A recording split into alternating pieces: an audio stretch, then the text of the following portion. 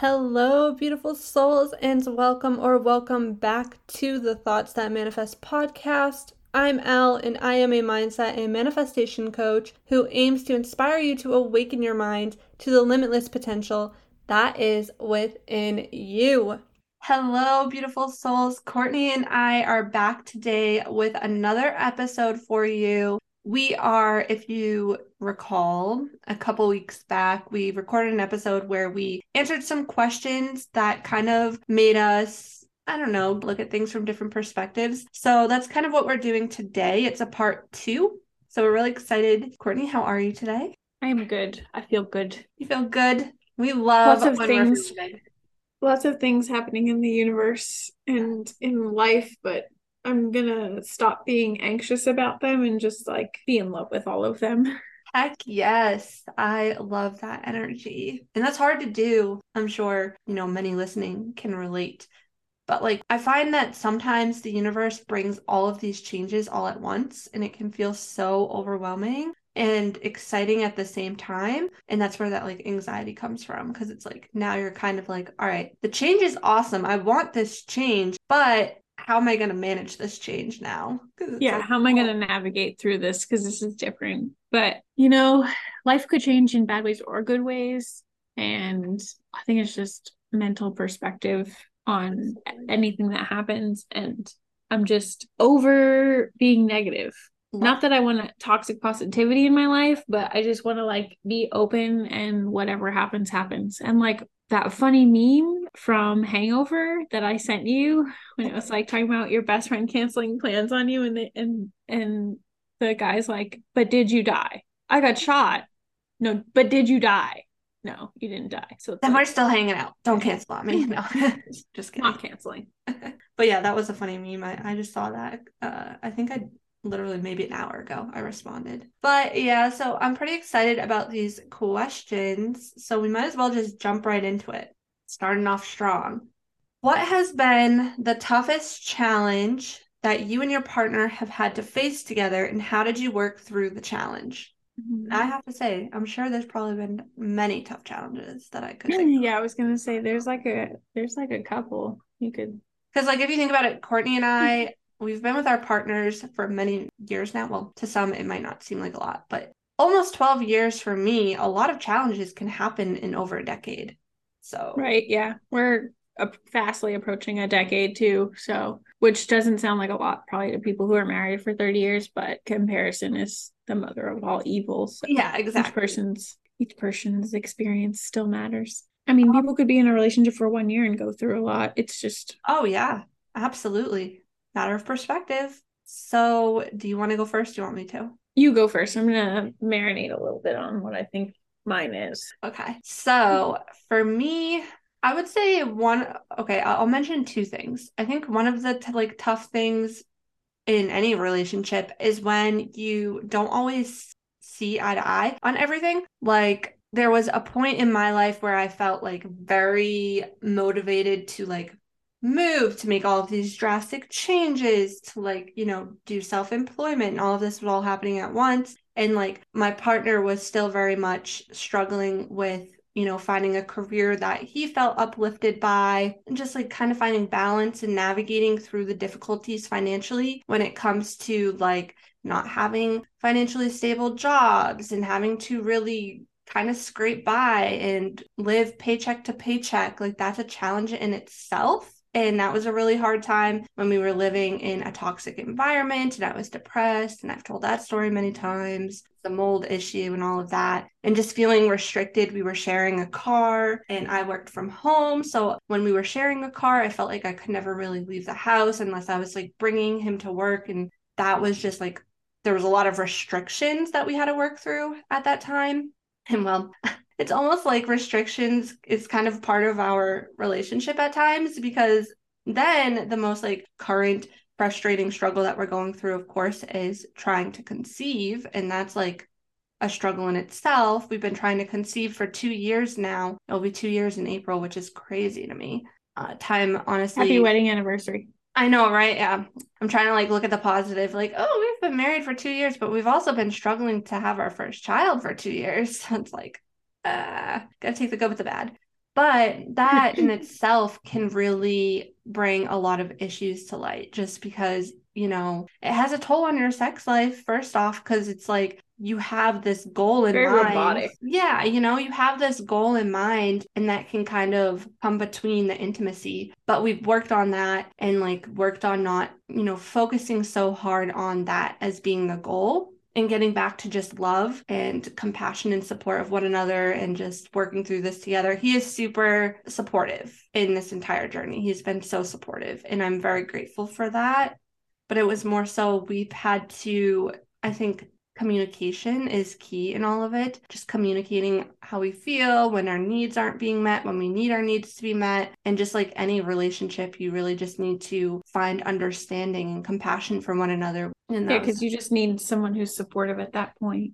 Yeah, exactly. But what about you? I would say there's probably also a few. I would say that the negative impact of like external biases being forced on either one of us when we first started dating because of the way that we kind of got together.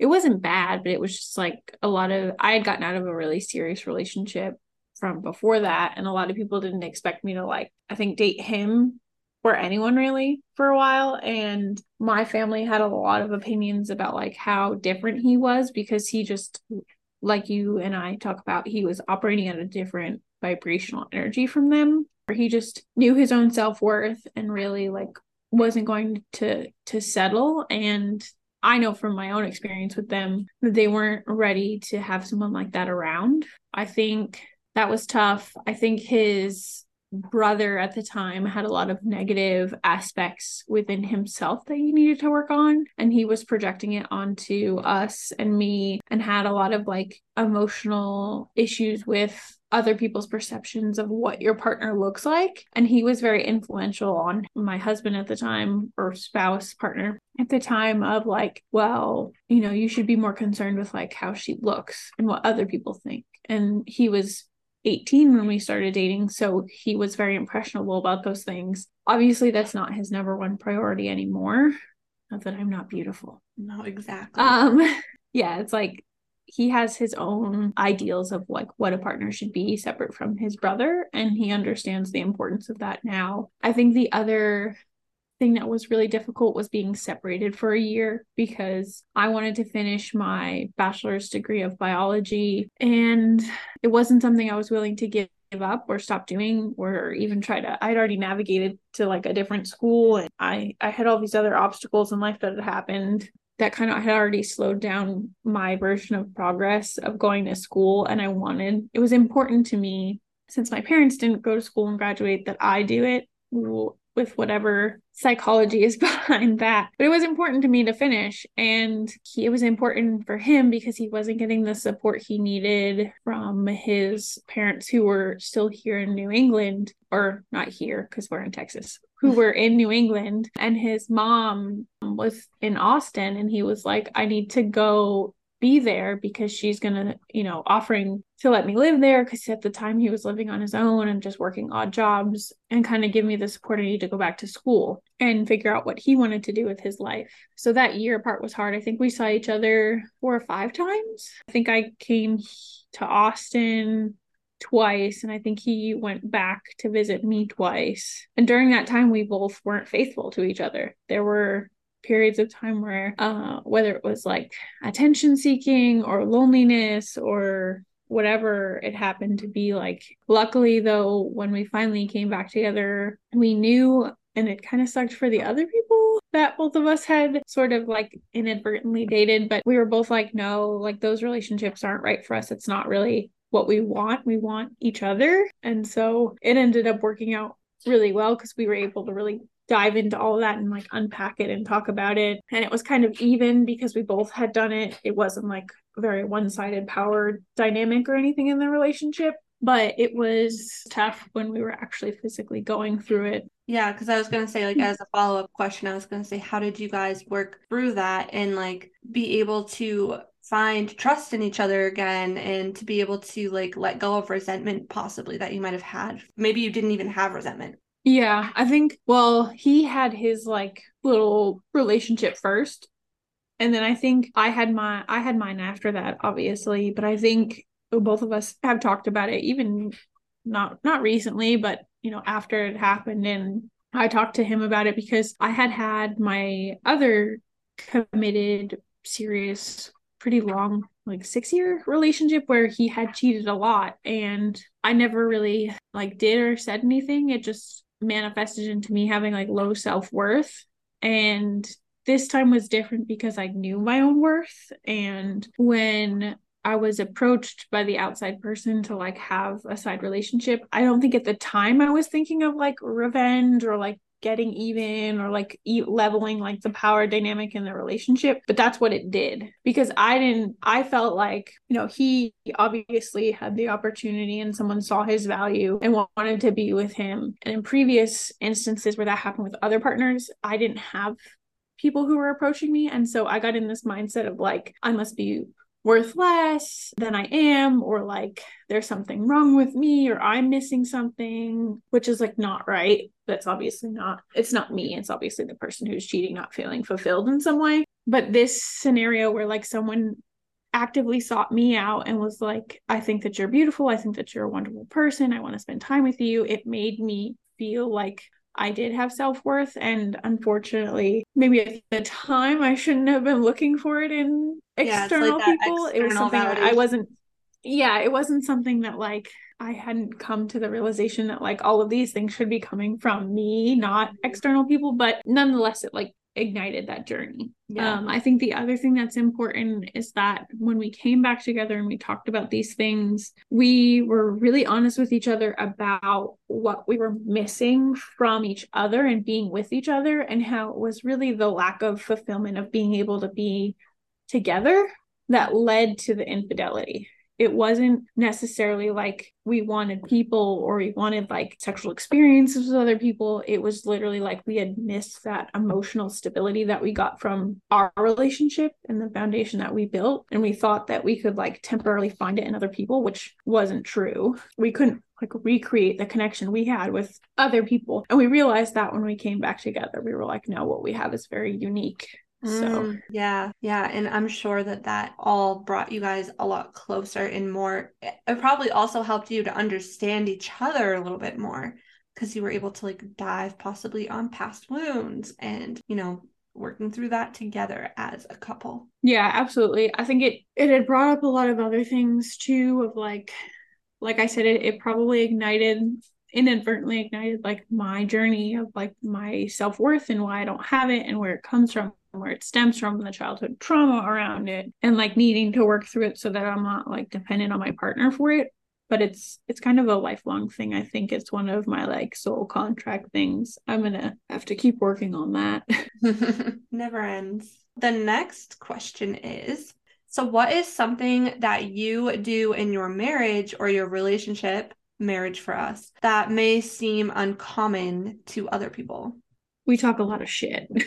We talk a lot of We shit to talk a each lot other. of shit. We talk a lot of shit to each other, and we say it pretty hardcore too. And you're laughing on the other side of this microphone because you've been there, you've seen it. No, But we honestly, just the have way that this they like communicate with each other is hilarious sometimes. I'm just like, you guys are so quirky. I love we it. just have this uncanny ability to be brutally honest with each other about where we're like slipping in certain aspects of our life that like aren't healthy. And we both have this ability to like look and be like, okay, I know that you care about me and you have the best intentions. So I need to reflect on this because you've got to be right. Mm, And it's not always easy to hear. In the beginning, when we first started doing that, we did have to learn how the other one would receive certain words or certain languages. So it's something that we had to like fine tune and hone into. But for the most part, I appreciate it.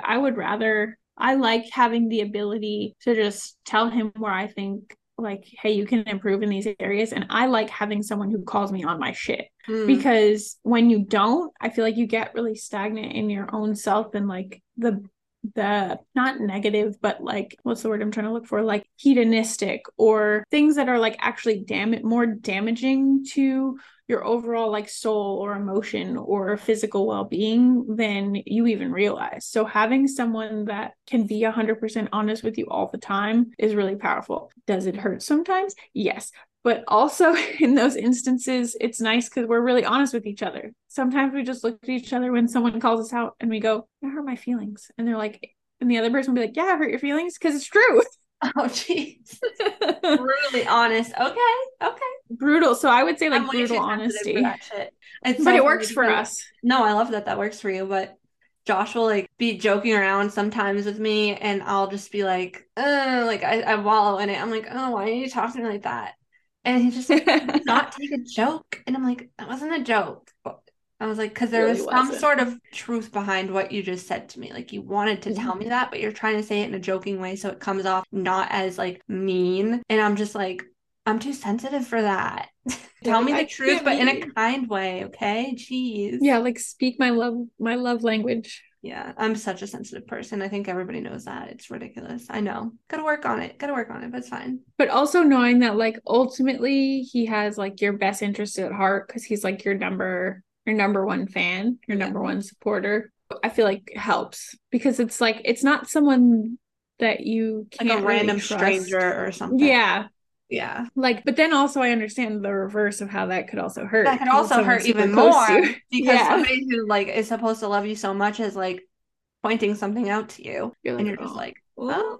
oh, vulnerability. So what's one thing in you guys' marriage? Okay, so this actually is coming up due to the I had just gone on vacation with some family members and this conversation came up and it made me realize something. But so Josh and I, dun dun dun, we don't share finances. We have separate bank accounts Oh, and you like, keep everything separate?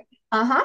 And a lot of people don't do that when you're married. And I actually had a family member tell me that it was a red flag. And I was like, hmm, interesting. I don't see it as a red flag at all. So here's the thing. So Right. here's my like process behind this. Let me like backtrack a little bit here. But growing up, so again, this stems from childhood trauma then, I guess, but one thing that I saw consistently in my household was my parents having blow up fights that ended with the front door slamming shut and my dad leaving over money and over shared finances. And I watched my mom go down a downward spiral after they got divorced financially. And like my parents were not wise with their money. And I won't go into details, but it was not good. And then, so essentially, like growing up, one of my biggest fears was always like I had these limiting money beliefs for a really long time. And I was always like, I need to have my own money. I need to be financially independent. I cannot like rely on anybody else financially because anything can happen and I could get screwed over. And I don't want that to happen. Now, do I think that Josh would screw me over? I don't, because in my opinion, currently, he is in a completely different space than my dad was at the time. And I think we're at a great place in our relationship. And there was a lot going on in my parents' relationship that is not reflective of me and Josh's relationship. But I will say that there is a sense of peace of mind that I have with having financial freedom. And so when we're sharing finances, I feel it's restricted. I feel like I have to like set an allowance for myself or like there's these like talks about, well, I don't know, maybe you shouldn't be spending it on this or you shouldn't be spending it on that or like too much constriction for me personally and for him personally. We're very like freedom seeking people. So I guess you could say a lot of our relationship is about individuality and independence within the relationship. So we do things separately but like together, if that makes sense. So we split More the of like a bills. partnership. That's kind of Yeah, how we do stuff is like a partnership. exactly. Like we split the bills and like he takes me out to eat. And then like if I want to go out to eat, then I'm like, hey, let me treat you. Like we take turns treating each other. We don't keep tabs or anything like that. But at the end of the day, this just works for us. And then we come together and save for like trips and save for like big purchases that we want to make. But at the same Hmm. time, we also are able to spend our money how we want to. knowing that we're also being financially Liberated. at the end of the day, I think it's not about if you share money or if you don't share money. I think it's about how can you communicate about money. That's Hmm. what matters the most because you can share finances, but if you can't communicate in a healthy way about money, it's not going to work. And you can have separate finances, but if you can't communicate about money like in a healthy way, it's not going to work. At the end of the day, Yeah, you're going to fight about it. that's interesting. Yeah. That we honestly kind of do the same, similar, but not exactly the same. Like we both obviously have our own incomes and we don't share a bank account. We have two separate bank accounts, but we can like instantly transfer between our two bank accounts. So like we actually like come up with like a team plan. That's our thing. We have like finance meetings and we come up with a team plan. Like these are the goals that we both like agree we want to hit within like possibly this time frame because it's not anxiety provoking if we give ourselves this time frame, and you're going to work on these things and I'm going to work on these things, and we kind of just revisit it and see like where we're both at and how like our progress is going. But like all his money pays for all of our bills, all my money pays for, do we have debt, do we want to go on vacation, do we want to go out to eat, do we want to save money? How much money are we saving? Where are we putting it? So we do something similar, but like it has made it so like both of us feel like we're making really amazing progress financially, and neither one of us feel completely limited because neither one of us are like, well, you bought this, well, you bought that. And like, if one of us, it does cause us to communicate maybe a little more than like, I don't know if you and Josh have to talk about things, but he'll be like, by the way, I'm buying like a $30 motorcycle part. And I'll be like, okay, cool. Like, just make sure it doesn't come out of our food money because I need Yeah, yeah. food. But Yeah, like, no, and I mean, I think communicating about finances and having budget plans together is important to talk about, no matter if you're sharing or not sharing finances, because at the end of the day, you are married and you are a team in a partnership, and you should have common goals financially that you're working towards. And right. we definitely do that. But I think there's this misconception That you that have to have a bank account yeah, that you have to like share your together. finances completely like in one bank account and this and that. And like, I don't know, there's just so many traditional societal norms being pushed in how couples manage their finances together. I agree with that. I think you have to find the balance of what works for you. Like Exactly. nobody wrote a book. I mean, people have written books on marriage, right? Everyone's got some type of psychological expert opinion on like what makes a good marriage. But ultimately, each marriage is unique Mhm. and has its own unique struggles and experiences. So it's, I think, as long as you guys, like you said, can communicate about what works for you and do it in a healthy way and then come up with a plan, who's to say that that doesn't work? Nobody. Exactly. Exactly. So yeah, I guess that's been the one that I think that is somewhat uncommon, maybe not so much in our generation, but like definitely in the older generations and the really like religious because Because I think, and maybe I'm like putting them in a box, but I think it's because of that like heavy patriarchal presence. mm, And where like a lot of these older, like you're talking about, like, didn't your fam like one of the female in that family scenario, don't they like not work?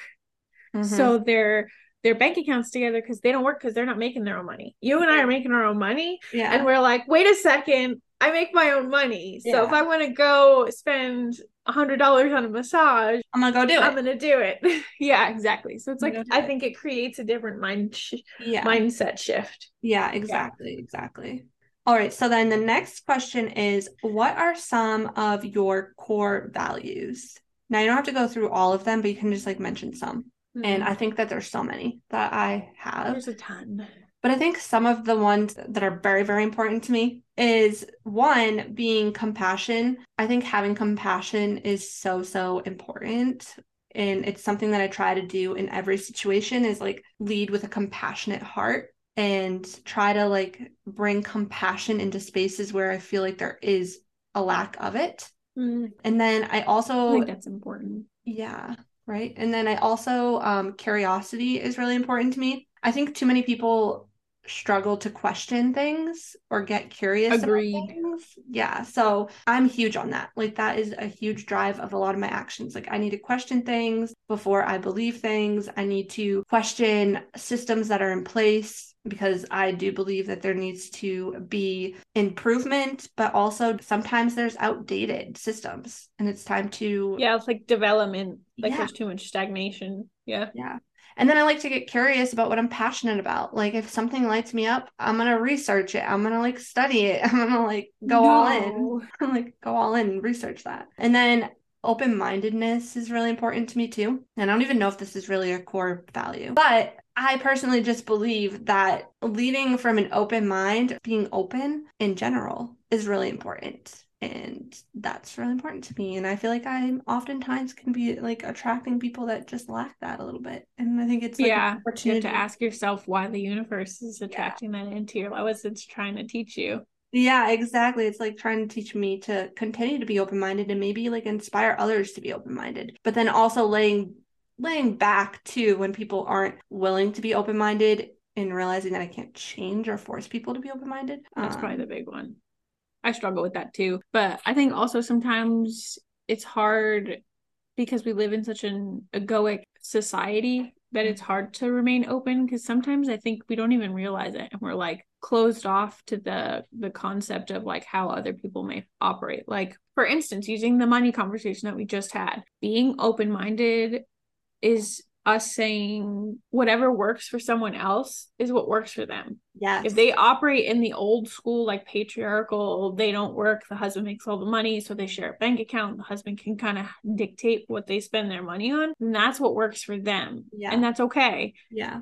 Being open minded is that, and understanding that like people have different ways of operating. And if that's good for them, then that's good for them. Yeah. And even maybe taking like small bits of like there might be hidden gems in there of like things that we could take and learn Yeah, and I love adapt to our that. own I love style. the whole like adapting of like taking little pieces from certain ways. Like even when I think of parenting styles and stuff, taking little bits of pieces from different parenting styles instead of being closed off to completely shut one type of parenting style down. Like just being more open-minded about that. That's just another example. And then I put faith and spirituality for me personally, and again, like faith and spirituality to me is not necessarily religion because I don't like the structured fear-based mentality that religion can bring. But faith to me is like I have to have faith in something.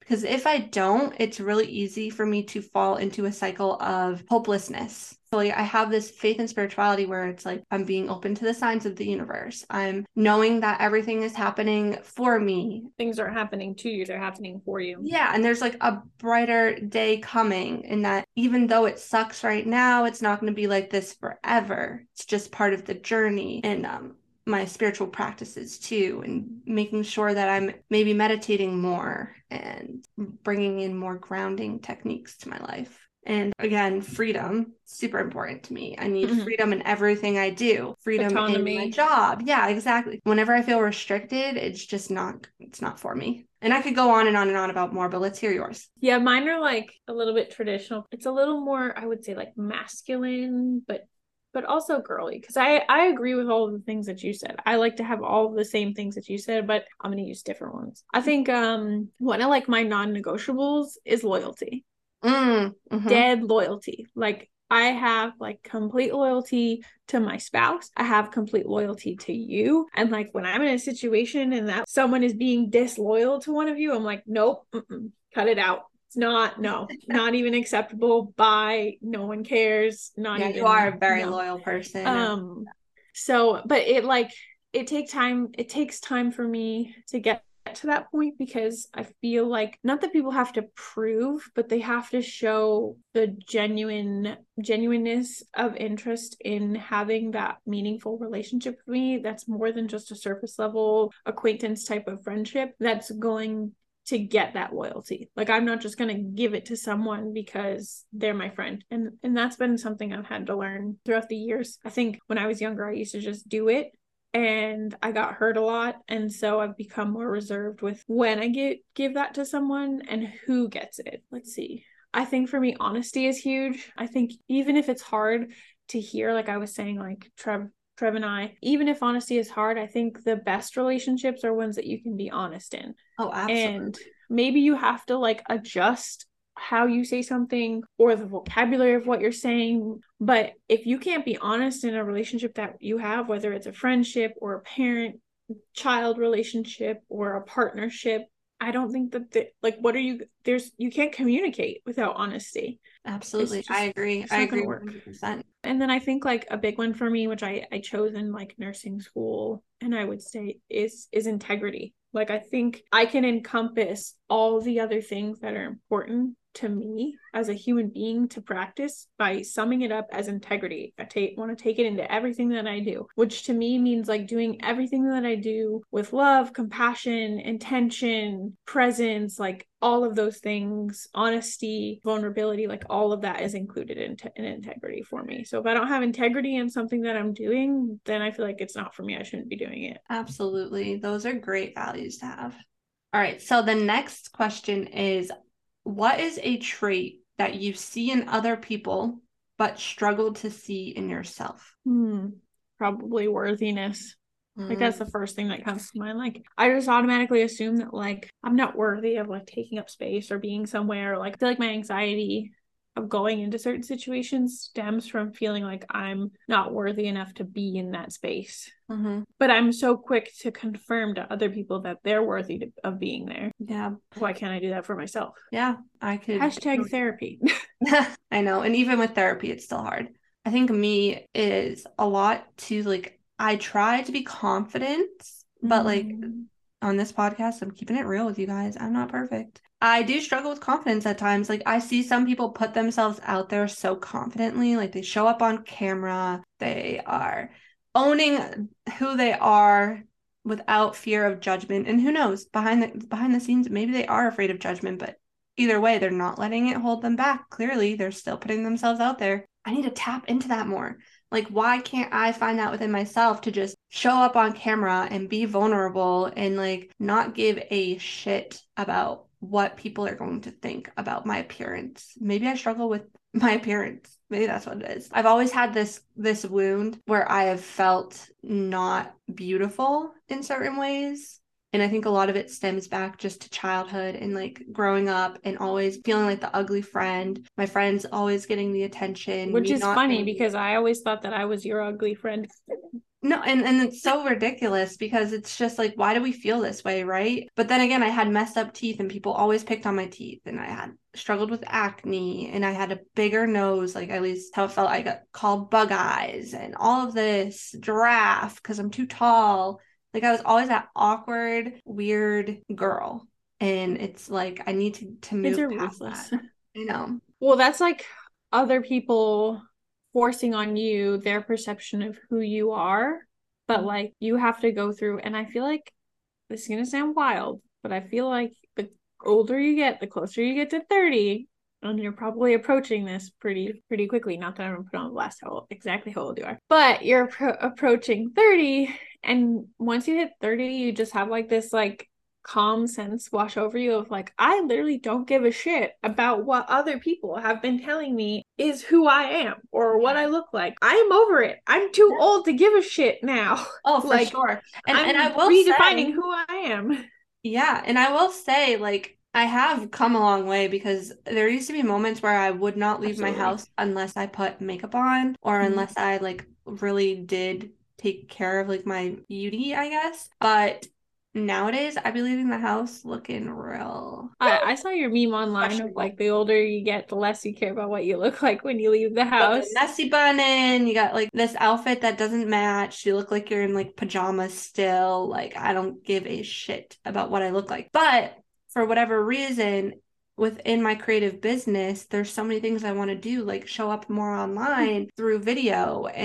But yet I'm holding myself back from doing that a little bit because I'm struggling with feeling like I can just show up in rawness, which, like I feel like I could have days where I want to like get ready and then days where I don't. And who cares? I show up someday when I'm put together and other days I show up when I'm not put together. Is what it is. Yeah, honestly, I think we kind of had that conversation about recording these on YouTube, Mm-hmm. and there will be days where you and I get ready and days where we don't. And like the authenticity of being like, yeah, like I got decided I felt like I wanted to get ready today. And then rolling up and being in our pajamas and being like, I didn't feel like getting ready. Mm-hmm. It's like more authentic than people pretending like, oh, I rolled out of bed and I looked like this. And then you come to find out you're like, you have an entire glam squad and you're at a studio. Yeah. Like that's not true. Like Social I media. think there's good stuff in that. Yeah, social media definitely pushes this. I don't know. I guess it makes you kind of feel like you have to be super put together in order to show up on video because you see all of these people who are just perfectly put together. But in reality, we still don't really know like the full story of how they're actually feeling about themselves on camera. Some people Oh can put yeah. I on a mean, really great look at facade. Khloe Kardashian. Okay. She is a great representation of this. And not to say, one that I know her personally, but I can't imagine she has gone on record saying that like it hurt her feelings for years that people called her the fat sister or the ugly sister. And then she hasn't admitted to it, but she's done a lot of physical work in the gym, but she's also probably gone under the knife quite a bit to look and be a certain way. But has that her presenting that look that she's been trying to achieve to the world mean that she's done the inner work to know her own self-value and how much she matters outside of what she physically looks like, and that her value is more than what she physically looks like, because her whole family's persona is like your value is based on what you look like. Mm, But that's not true, which is why exactly. people are saying the Kardashians are over. Yeah, and I think that I don't know, I don't really keep up with their show that much, but I know they're coming out with a new season because I was watching a different show and they were advertising it. Previewing it. Yeah. And I think Kylie had said it or something. Kylie had said something about how, her values, like she has a huge public platform and she's like, we have to start being mindful of how we're using it, so to speak. So I wonder if they're slowly trying to shift their values and how they appear to the world because they're seeing Right. that like what was once The working, overall mindset shift. yeah, is Yeah. no longer working for them anymore. But very Pluto and Aquarius energy. It would be interesting. I don't think that they could pivot hard enough or fast enough to save themselves. Because Yeah, their it's whole their hard. whole empire is built on like skincare and beauty and what you look like. Yeah. And where all of them have gotten like ridiculously skinny recently, and supposedly Ozempic, which is supposed to be for type 2 diabetics, is Oh, floating around Hollywood like candy. I heard about that. And supposedly they're some of the biggest users of it. I think that there's too much. It's like a side conversation you and I have had like on the phone as well, but there's too much real information getting out about the things that people like that are trying to hide Mm-hmm. while also trying to change their image. Like you can't feed us a line of crap in your trailer for your new show about how like you want to have these moral shifts, but you're not actually doing anything to shift yourself morally. Yeah. So no one's buying your crap anymore. Yeah. And that's why. And I don't mean like her physical stuff. I mean like the stuff that they're spewing out of their mouths. It's Yeah. not genuine anymore because you're not backing up what you're saying, and Yeah. people are aware of it. And, and like I said, I try to lead with like compassion. So like I try to play like devil's advocate and like I can My see honesty runs too. I know. My I can honesty runs see so high. I can see why they might be called to do the things that they do because they are under such a freaking microscope in the public eye. Of course, they're going to have self-worth issues because the public is constantly Right. ripping them apart, tearing them down. I couldn't even imagine what that would do to my own self-esteem and self-worth and Right.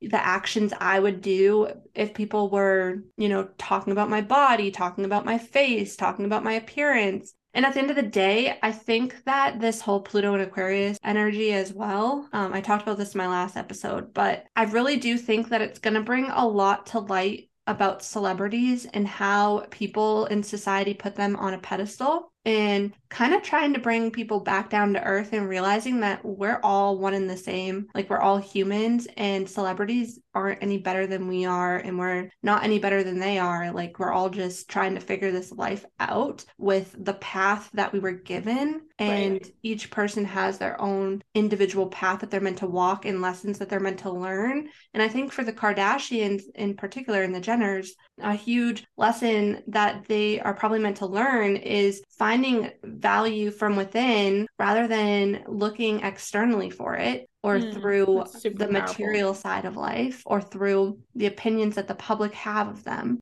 And Right. so if this is their moment where they're like, okay, shit, maybe they really are having an awakening moment where they're like, Mm. we've been focused on way too many of the wrong values and we've been portraying this image that we just aren't aligning with anymore. I mean, who's to say that they really aren't having these shifts in themselves, you know? I like to think that that The maybe they best. are, you know, like I try, but at the end of the day, we never really will know because we, like you said, we don't know them personally. But yeah, it is harmful to kind of push people to focus on materialistic sides of life and the beauty aspects rather than like looking within for that. It's very like when I think of like old school, like Catholic, Old Testament, like church, I think like it's very sinful. It's like you're not like Catholic Church being like, like you're not valuable because of what you look like. And like if that's what you prioritize, that's like the devil. Like Mm, manipulating you. And like obviously I don't really follow all that stuff anymore, but it's just like that's what it like makes me think of from like being a kid and hearing all that stuff. Like I mhm. guess the conditioning. Well, now that you say it that way, I guess too, it makes me be like, okay, well, wait a minute. If they want to like put value on beauty, then like I guess all power to them. I don't know. It's like I always struggle with this like this idea or this notion that like who's to say what somebody believes is right and what somebody else believes Wrong. is wrong. Yeah, I Right. would The say. other thing I think is like going back to like our core values, like just being honest. Hmm. Like, okay, so not to make things worse, but let's add Selena Gomez into this conversation because it's all over the internet. So, Selena Gomez, for instance, has been so honest about her struggle with lupus and her struggle with her weight and the struggle with like her health and her mental health and like her ability to just be very honest and put herself out there, knowing that like there could be a ton of backlash of people who don't understand and aren't compassionate, but she does it anyway, makes me trust or feel like she's being authentic and honest enough in who and what matters to her that I trust the products or I trust her message that she's putting out there more because she's upfront with it. Hmm. Now, that's not to say like if she came out and was like, by the way, I've had like $30,000 worth of plastic surgery because I don't feel like I'm beautiful and that's what I wanted to do, would people still trust her? Probably not. So Hmm. it's very like confusing. It is, especially when you just start talking about like these celebrities who have so much influence and we put like their opinions and On a pedestal, yeah, like you said, yeah, and exactly. you're like, should we really like really what needs to happen is that like we take all these things with a grain of salt and kind of like you were saying, like that curiosity of Yeah, like looking at things objectively, not necessarily like who's presenting it to you, but like looking at things like ingredients and manufacturing and like all the things that like really matter that make up these even these products that you buy, and doing your own research yeah, and kind of like you exactly. said, like thinking for yourself. And honestly, like I'm getting to the point because like you bring up the whole Selena thing. I have never really realized how toxic it can be to have like a fan base because I'm Oh, sorry, but Selena's fans are wild. so are Swifties. Holy They're moly. brutal. I'm just like, whoa, you guys are going so hard for this person that you have never met. And like the loyalty that they have to them is Like sheer and cutthroat. utter loyalty, and you've never even met this person, or like you've Cutthroat. met them at like a meet and greet for 5 minutes. It's like you If don't that actually know if anything that they're putting out there is true is either, true, because right? there is so much on the internet that gets distorted and manipulated and painted a certain way in order to play out a narrative. Like, especially this whole, now this is a whole nother topic, but the Selena Haley thing. It Oh really yeah. does. bothers me so Well, much. you also have to ask yourself, like, all these media outlets and then like that tagged on to this, and then like individual TikTokers who got involved. First of all, you don't know the biases of the individual people online. Then you have to go back to the newscasters and ask yourself, like, is this some kind of weird orchestrated something or other to keep you distracted from like what's happening politically, what's happening around the world? Because like while all this stuff has been happening and all of my newsfeed is like Haley versus Selena, Kylie versus Haley versus Selena, blah, blah, blah, blah, all this stupid crap that doesn't matter. Paris, France is trying to end pensions in Paris, and they're having brutal police action strikes there. Oh, We're wow. still at war. Like Russia and Ukraine are still fighting. Not that hasn't gotten better. There's shit going on with the US and China. Our debt ceiling in the US is like reaching crazy amounts of like uncontrollable aspects that now they're trying to pass legislation to get rid of Medicare, Medicaid, and Social Security because it's 30% of that cost. And if you eliminate 30%, like that will help alleviate some of the pain because the US might default on their loan, which by the way, I'm pretty sure their loan is to China. So it's like, I don't know that for sure, but that's just what I think I've heard on the internet. I don't know. I haven't researched myself, but so it's like, are these things used as tools to distract us with stuff that doesn't matter? Honestly, who even knows? People are distracted by the drama. Oh yeah. And then that's the whole, like in my last episode, I talked about the whole TikTok ban. Just like again, the government trying to get control over what we're allowed to say, what we're allowed to see, what we're allowed to read, and who we're allowed to communicate with. Do you think it's interesting though? Like I've seen so much information online about how TikTok is a Chinese app. And in China, TikTok is restricted to children under like a certain age as like a purely educational tool and not to do like goofy dances and stuff. And then like here, they're targeting the app towards people getting obsessed with like fashion trends and goofy dances and makeup trends and things that like honestly don't better us as a society. And like, and then I had a conversation last night with my partner about how like it's also really interesting that like you see more people who don't want to do really hard jobs that we need, like becoming a medical doctor or becoming like an engineer or becoming an architect because they want to be an online social media like influencer. And it's like, what's that going to do to our society if we keep having that happen and it happens at like a faster and faster rate and people aren't building anything or creating anything or researching anything, which I don't think that that would honestly completely disappear, but as like a concept, like a construct, it's interesting to think about. Yeah, that is So interesting. And I do think that like there's people not out that there's there. not value in what people do on the internet. I think there's Oh, a ton yeah. of value in obviously we're online, Yeah. but I'm just like thinking, you Oh know, no, more no. broadly I about This is stuff. great thoughts. For my algorithm, for however I use TikTok, I'm not really seeing many dances. I'm actually seeing a lot of videos on what I tend to engage with, which is like spirituality and mindset shifting. Psychology. Yep, exactly. Inner child healing. Those kinds of things are showing up on my feed because that's what I interact Mm-hmm. with the most. And I think TikTok has such a strong algorithm that no platform has been able to compete with, where it Mm-hmm. literally just knows what you're interested in and it shows you that. And then the whole concept about what's this going to do to us as a society and whatnot. I think there are people out there who are passionate about being a doctor, being a nurse, being an architect. It's all about like your passion, really. And I do think there are people out there who have that passion. So, but I can definitely understand the concerns as to like what it would do. But I do think that there's this new energy coming in where as a collective, we're starting to realize that we've been on survival mode for too long. We've been playing this burnout game. We've been not taking time to really spend time with our friends and family, spend Yeah, this the like 5 day work week hustle. is Yeah, bullshit. it's like this hustle mentality. And I think I saw something like they wanted to change it to like 32-hour work weeks. But my question would be, well, okay, if you want to do that, are you going to still pay the same or are you going to pay less? Because if you're going to pay less, that's not Well, going they to, should actually pay more. right? Because if you're going to lower somebody from 40 hours to 32 and you're going to say full time is now 32 hours a week and people are used to making a certain income level at 40 hours a week, then 32 is going to have to match that. Yeah, you would think. So it Mm-hmm. would be really interesting to see how that all plays out or if it even passes. But whew, that was a side tangent. All right, next The question. long.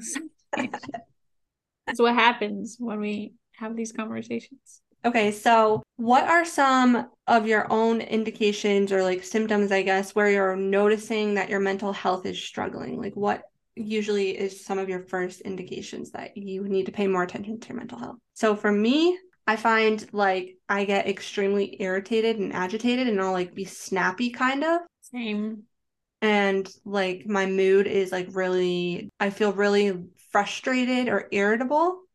And that's when I know that I have not been prioritizing my own needs. I also feel like I'm either not sleeping enough or sleeping too much, or Mm-hmm. like sleep has just like become difficult.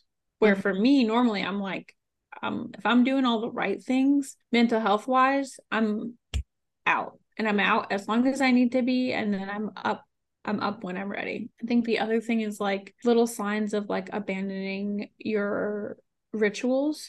Mm-hmm. So like some of my rituals are probably like they're inconsistent because I'm like trying to incorporate them as new things, but like drinking coffee and doing yoga was a ritual I had for a long time that like I haven't maintained, and that's probably something going on that I need to address. So that's kind of like a sign.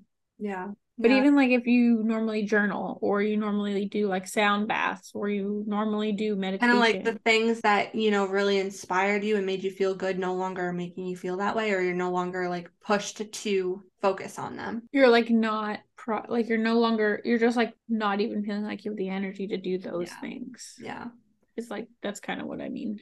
That makes Yeah. sense. Yeah, that makes sense. And then I can also feel very creatively blocked when I know my mental health isn't great. Like I have no desire to focus on my passions anymore because I'm just, like you said, that lack of energy and it's just like not prioritizing my well-being. What are three toxic habits that you have? So I guess we're calling ourselves out on our bullshit. I ate too many sweets. Oh, Negative self-talk, negative self-talk, yes. which is something I'm trying to work on, and probably being my own worst critic. Mm. I'm pretty mean to myself. And like it's taken a lot, especially like a lot of like good feedback from you of being like, you need to be your own best friend. And me Mm-hmm. being like, oh. I And don't. then when I'm doing stuff that's like really mean to myself, I'm just like, why? Why Mm, am I not nice to myself? right. Yeah, that's hard to work through. Is Also, I've been scrolling through social media oh, way too much I'm lately. scrolling. Yep. I need to get off my freaking phone. Mm-hmm. Yeah, I see. It's so hard for me because it's part of my job to be on my phone and like social media. So like You setting feel like you get boundaries there. sucked in though, and then Oh like you're yeah. not working anymore, and now Mm-hmm. you're like, shit, I'm just on here to be on here. Yeah, it's so Yeah. sidetracking. It's terrible. I really try to set like limits. Like I'll kind of pretend to lock the app that I don't need to be on. So I make sure that like I don't. I think there's actually an app out there that will lock apps so that you're not distracted to like open up a social media app while you're meant to be on a different app, if that makes sense. Oh, that's actually smart. Yeah. For me, mine is definitely procrastination. I'm such a procrastinator. Like I put things off to the very last minute. I procrastinate on everything I want to do, and I Right. really have to work through that. Have you gone to Social Security to change your name yet? No, Which I can't judge you because guess what? It took me like over a year. So I don't want going to that office makes me cringe. I if hate it going, makes you feel any better, I was in and out pretty quickly because they like separated how they're doing the tasks. So like but I let had me like an guess, you had easy to be there task. at like 8 a.m. 9. They didn't open until 9. 9. Okay. Well, still early for you, girl. And then I went home and took a nap. That's true. AKA, I slept until 5 o'clock in the afternoon because I normally sleep during the day. Well, and to call myself out even more, I'm extremely lazy when it comes to mundane tasks like getting ready and cooking and cleaning and like all the mundane things that just bore the crap out of me. And it's so funny because that app that I was telling you about, that I do the numerology and whatnot, it has the previous life section. So I can just call myself out even more. For my previous life, it says, in the previous life, you had an extraordinary talent which could make you famous and financially successful while helping to be useful for others. But For some reason, you did not develop your skills and you chose to live an ordinary life. You decided to do physical labor and create handmade things. So then it says, in this present life, you almost compensate for your past workaholism and quite often refuse to work properly or do something unexpected. You almost save your energy. You can be so lazy to do something that you cannot even cook or make a simple dish. You often think about hiring a housekeeper. Do you? I would love to do that. I hate cleaning, but I do find the time to clean because then it says, however, the desire for vigorous activity sometimes attacks you. At this point, you can move mountains, wash the whole house, and do many other things. And in this state, a significant talent is given to you. You can implement it and earn money for a living. The problem is that most likely you'll choose a more understandable profession, like an accountant or an engineer. Therefore, there is a rejection of your purpose. At some point, you stop and you begin to look for yourself, realizing that you are doing something that does not suit you. Nevertheless, life will provide temptations in the form of job promotions, da da da. So essentially, it says that it's best to invest time and effort in personal self-development. You need to find the talent and reveal it. Do what has been attracting you for a long time and let it seem crazy at first. You should not be afraid to create something new. And I was like, that sounds pretty accurate. I hate cooking. I hate cleaning. I hate working. Yeah, I literally am that millennial that, boomers hate. Boomers love to hate me. So I'm Right. like, no, don't follow the traditional path. You don't need to work hard for a living. Da da da da. Like, go after what you're passionate about. Screw the traditional path. Right. And then all the Throw it boomers are all out like, the window. that's the problem with your generation. You guys are lazy. You don't want to work hard for your money. I'm like, no, I don't. Who I said I don't. gotta break my back for it? Double Exactly. buff, right? I Work mean, I'm smarter, still not harder, mentally buddy. working hard, Smarter, mentally. not harder. Yeah, Okay. exactly. What are you most afraid of? It's like I have things that immediately come to mind, and then I'm like, is it something like deeper, like more overarching? But I would say, like, in general, failure, which Mm, is crazy because failure is just an opportunity to learn. Failure, like, doesn't even technically exist. I hate that we even have a word for it. But in terms of like failure, it would be like, really what I fear is spending my whole life working a job and not living my life. I mm, don't think that we are put on earth to work 5 days a week, 9 to 5, whatever it is, our whole lives for someone else to make them money, whether we're contributing to society or not. I think like our lives are meant to build and sustain human relationships. mhm, And I think that's probably why I chose some type of job that has like some like community aspect to it. And then obviously why we do this. But yeah, I would say like my biggest fear would be like being on my deathbed and being like, I should have done this or I should have done that. And instead I worked. mhm. Because Yeah, you can't take it back. Like once you're on that brink of like death's doorway, you can't change anything that you've done. So I think like as I get older, it's just like doing more things that I know are things that I want to do versus things that I feel obligated to do. If that makes sense. love that.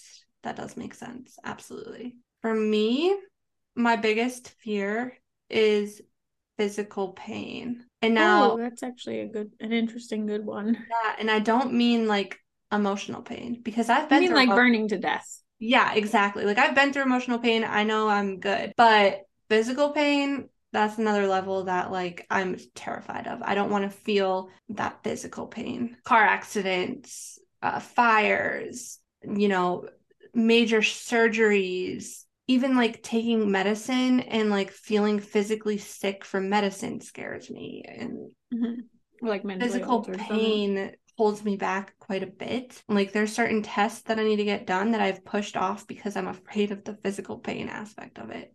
I would say that's totally right, like totally reasonable. It's like So I some think we people all have this fear like that.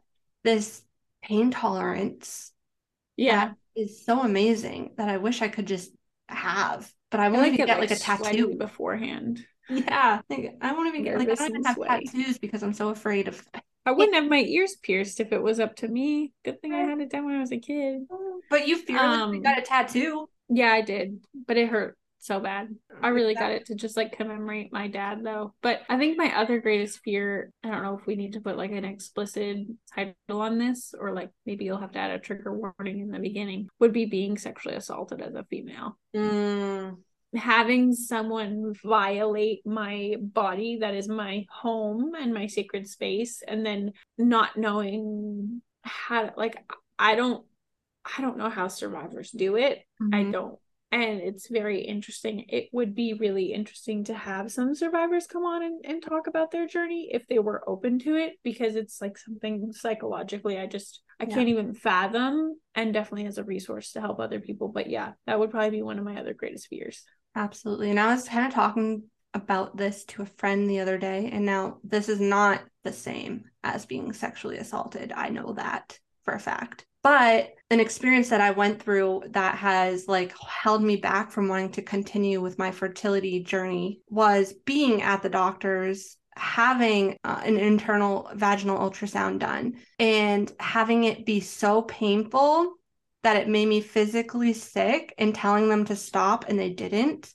They didn't listen to me. I felt extremely violated in those moments. And then I literally, as soon as she took it out, threw up everywhere. It was like super, honestly, pretty like traumatic for me, because now I'm standing there naked in front of all these random people, which I get it, they're nurses, but it was in that moment but where that still sounds like that's like against your will. I feel like that still falls under the realm of like sexual assault. That's honestly like I that's how I felt in that moment. I felt violated. I felt like my wishes, my body was not being respected. And that's a very personal space to be all up in. So it's like your home. That's your little home. Yeah. And so when I was literally crying, screaming, stop, and they wouldn't, she was just like, no, it's okay. We'll be done soon. I'm I'm like, sorry. That sucks, dude. use me? I'm like, you'll be done soon? No, you have to be done That's now. bullshit. It is. I would have literally pushed him away and been like, the fuck away from me. It was honestly bullshit, because one, it's not a life or death situation. There's no need for you to stay up in there when I'm telling you to stop. Like, there was no purpose. Like, I would understand if I was, like, for example, pushing out my child and I was like, no, this hurts, stop. Like, clearly, And you were like, we've got to save the baby. yeah, exactly. You know? Like, that's like they were in completely different than having an internal vaginal ultrasound that you can stop. You don't have to like keep going at this point. Yeah. It was an experience that really did make me feel a type of way, where now I'm supposed to get like an HSG test done, and I have held myself back from getting it done due to that experience, because I'm so afraid. I don't blame you. The whole adding that on top of the whole inability to conceive, it just makes the whole journey very traumatic. You're just like, I don't even want to bother. I don't even want the answers. It's more trouble than it's worth for me. That's how it feels. That's how it feels. So I've just been putting all of that on pause, because I'm like, I'm still trying to recover from like feeling violated and feeling like sick and feeling that pain in that moment, and just trying to get over the fact that that won't happen again with this next test. And I know for some that sounds so ridiculous, I'm sure, because they're like, well, you're going to have to push out a baby. Do you know what kind of pain that is? Which I get. But I can't like wrap my head around the fact that like I didn't have the baby in me in that moment. So like, right. Or you're like, I would have pushed through the pain. How to say this like smart, like in a way that makes sense. It's like you choosing to get pregnant and choosing to give birth is one thing, but you went in to have a procedure done that was like told like this is how it's going to happen, and you being like agreeing to it in the moment, and then while it's happening you're like, I don't agree, which some people would be like, well, you could like agree to be pregnant and then give birth and be like, I don't agree to this baby anymore, which I'm sure a lot of people don't agree to the baby once it's coming out because of the pain. But yeah, I know what you're my trying maternal to say. instincts would turn on, and I would push that fucking baby out, like, okay. But in that moment, I did not have no baby in me. There's no baby in me. Right. And this procedure would have given me some clarity and answers, short. But at the same time, if I'm in pain and I'm telling you to stop, fucking stop. That's how I felt. Not a life or death situation. You can stop. And it just felt violating. But I know that's not the same as being sexually assaulted. But I just wanted to put that in there, because in that moment I did feel violated. It's still valid because you still feel violated. Yeah. It's not any less. And it contributed to my fears of moving forward with physical pain. Yeah, I could agree with that. I'm afraid to have my IUD taken out, because when they put it in, it hurts so bad. And I'm like, how much is it going to hurt when you take it out? Oh man, the things that we go through as women, Females go through. you Yeah. know? But all right, guys. Well, thank you for tuning in. I hope you guys enjoyed this episode and maybe got different perspective from it. And we can't wait to be back again. I think next week's episode were we possibly gonna do like talking about victim mentality and like getting out of a victim mentality and all Yeah, of that. we were wanting to touch on that and how to share your speak how to speak your truth and share your childhood trauma without feeling like you're painting yourself as a victim or putting yourself in this pigeonhole of being victimized. Yeah. Yes, exactly. So, really excited to record that for you next week. But we are sending you so much love, guys. Until next time.